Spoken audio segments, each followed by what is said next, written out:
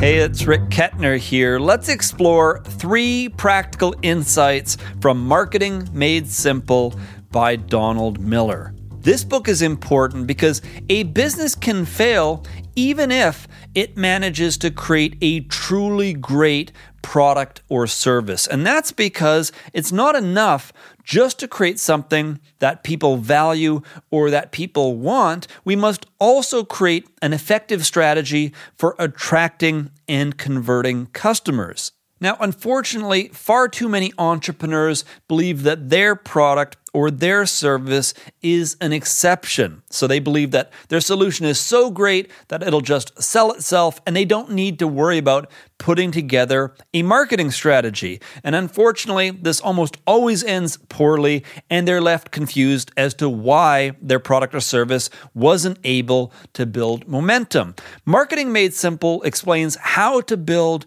an effective sales funnel. It breaks down the 3 stages of building customer relationships, and it explains how to build the 5 marketing components that you need to not only attract potential customers, but to also convert them. So let's dive into 3 of my favorite insights from the book, beginning with insight number 1, the 3 stages of a relationship.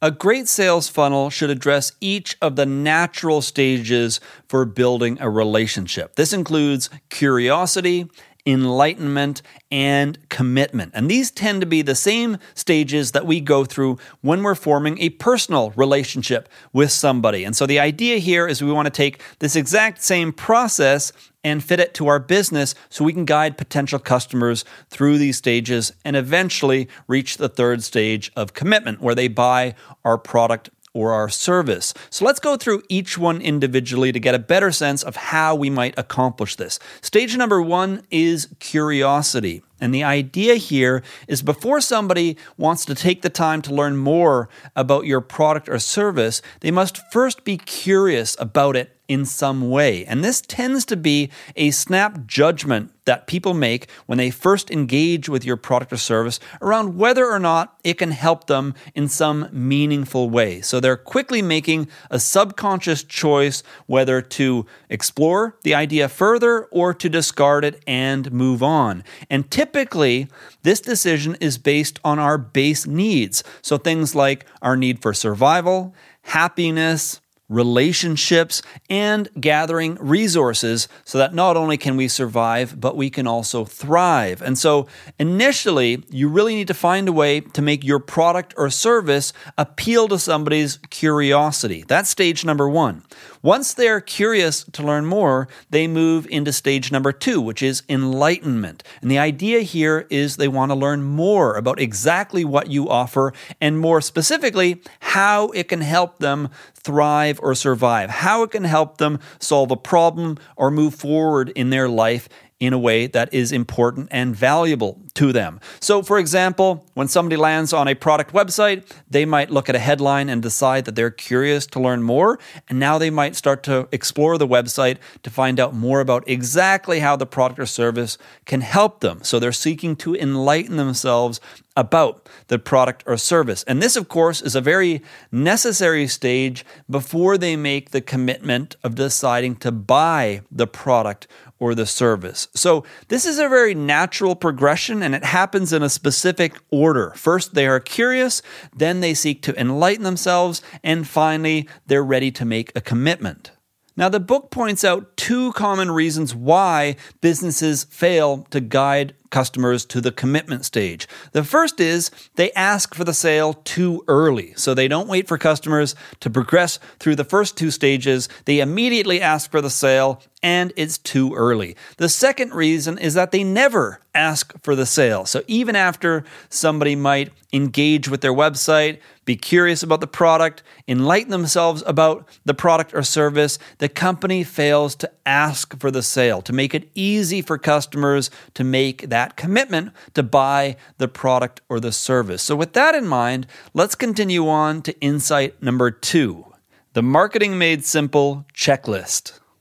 A sales funnel is the foundation of an effective marketing strategy. It's what we use to guide potential customers through the 3 stages for building a relationship. So the book covers how to construct the 5 marketing components that you need to guide customers through this process. This includes number 1, a one-liner, number 2, a website, number 3, lead generators, number 4, nurture email campaigns, and number 5, sales email campaigns. These elements work together in order to move people through that 3-step process. So let's quickly cover all 5 of them so that you get a rough sense of how this process works. Number 1 is a one-liner, and the idea here is if you're going to create curiosity around your product or service, you need a very succinct way to explain exactly how you can help someone solve a problem or meet an important need. And so right out of the gate, we draw in curiosity by quickly and succinctly describing how we can help. That's the power of a one-liner. And this is something that we're going to come back to here in a minute. The second component is a website. And the idea here is once somebody is curious, once they want to learn more about your business, a website allows them to educate themselves about exactly what you do and how you can help solve their problem. So this is very much under the enlightenment stage. The third component is lead generators. And the idea here is when somebody becomes a little bit more interested in your business, you want to have a simple way to capture their contact information so you can continue to follow up with them and continue to build the relationship. So a lead generator might include something like a free PDF report or a free video series or a free webinar that allows them to enlighten themselves around your product or service, while at the same time giving you an opportunity to capture their email address. So a simple way to think about this would be asking for somebody's phone number when you're trying to initiate a relationship. It's not a complete commitment. You're not asking them to marry you, but you are asking them to provide their phone number so that you can follow up and potentially take them out on a date. And so likewise, here, it's not just about capturing their contact information with an email address, you're also seeking to create value for them. So when you give them a free PDF report or a video series, you're looking to demonstrate that you can help solve a problem. So it's very important that whatever you're offering at this stage actually helps them move forward and begin to solve the underlying problem that your product can provide a solution around. The fourth component is nurture email campaigns.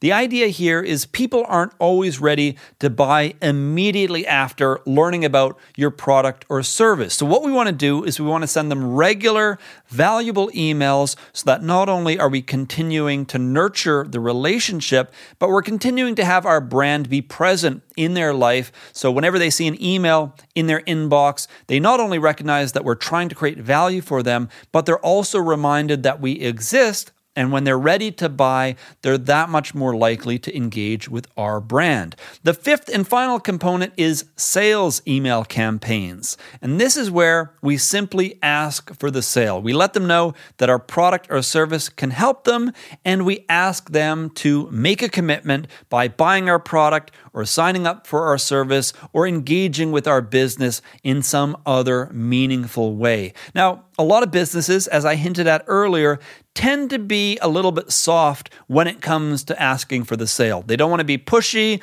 they don't want to be too aggressive, and so they fail to ultimately ask the customer to buy. And what this does, as explained in the book, is it signals a lack of confidence in our product or our service. Because at this point, we have to keep in mind somebody has shown curiosity in what it is that we do. They've enlightened themselves around exactly how our product or service can benefit them. If they're on our email list, it means they picked up one of our lead generators and showed further interest. So at this point, we've really earned the right to ask for the sale. And of course, this doesn't mean they're going to purchase, but we should at least give them a very clear opportunity to make a decision about whether or not our product or service is for them.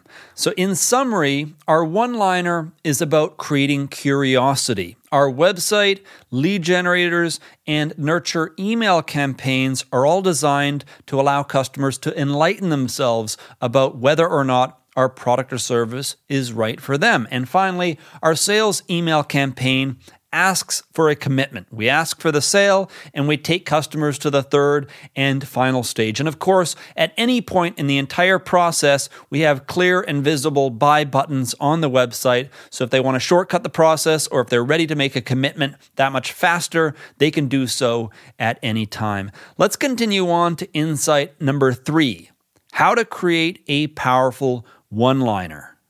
The book goes into detail on each of the 5 components in terms of how to put them together and how they work together to create an effective sales funnel. But here, I just want to focus in on the first component, the one-liner, because arguably it provides the greatest leverage as it's at the very beginning of the process. It's what creates initial curiosity in your product or service. And again, the idea behind a one-liner is to succinctly state exactly how your product or service can create value for customers so that they have this initial curiosity. Now, a one-liner is made up of 3 components: the problem, the solution, and the result. So we start off by articulating the problem. We want to hook their attention by raising their awareness around a very clear problem that we can help them resolve. Now, in all likelihood, your product or your service solves a number of problems that customers might have. But for the sake of clarity and brevity, we want to select one very common overarching problem that we're seeking to solve for customers. So rather than getting stuck in the weeds, we need to identify one overarching problem that ultimately your product or service can help to resolve. So for example, when it comes to my content, I might describe the problem as something like, many entrepreneurs feel overwhelmed when starting or growing a business. That is a clear problem. Many entrepreneurs face this. This is a common problem. I'm not getting stuck in the minor details. I'm just describing something that is very common to entrepreneurs that, again, are either trying to start or grow a business. That's the problem. The second part is the solution. And here we need to connect that problem with a very specific solution that we can help provide. So it's not just here's the solution, but rather naming that solution using either our brand or the brand of our product or our service so that they connect the problem with our particular solution, not just a generic solution. So for example, again, using myself as an example, Rick Kettner distills helpful advice and proven tactics from the best business books. So I first introduce my name, which is what I use as my brand when publishing content, and I articulate how I can help to solve their problem. The third part is the result. And this is where we really clarify exactly what the final result will be after they engage with our product or with our service, or in this case, with my content. Now, what we're looking to achieve here is we want to resolve the tension that was created when we first introduced the problem. So we brought up the problem to hook their attention, to raise their awareness around this problem that exists in their life. And here with the third part, we really want to resolve that tension completely so that they're no longer thinking about the problem. They're now focused on how our product or service will resolve that completely. So again, using myself as an example, you might say something like, entrepreneurs can confidently take action to move their business forward. And when we put it all together, we get many entrepreneurs feel overwhelmed when starting or growing a business. Rick Kettner distills helpful advice and proven tactics from the best business books so you can confidently take action to move your business forward. Of course, the book provides much more advice and many more examples of how you can put together your own one-liner, and not just a quick example like this, but actually refine your own messaging so that you can create curiosity around your product or your service. But those are 3 of my favorite insights from the book. Let me quickly recap all 3 for you. Number 1, the 3 stages of a relationship. Number 2, the Marketing Made Simple checklist. And number 3, how to create a powerful one-liner. Of Of course, there is so much more covered in the book that we simply cannot tackle in this short format. Much more advice around how to create an effective sales funnel and how to build out all 5 of the components. So if you're interested in improving your overall marketing and making it easier to attract and convert customers, then I highly recommend that you pick up a copy of Marketing Made Simple by Donald Miller. That's it for this episode. If you have any questions or comments about anything that we covered here, let me know down in the comment section below. And if you're interested in more content like this in the future, then I recommend that you subscribe or follow my updates on social media. Thank you for tuning in, and I look forward to connecting with you again in the future.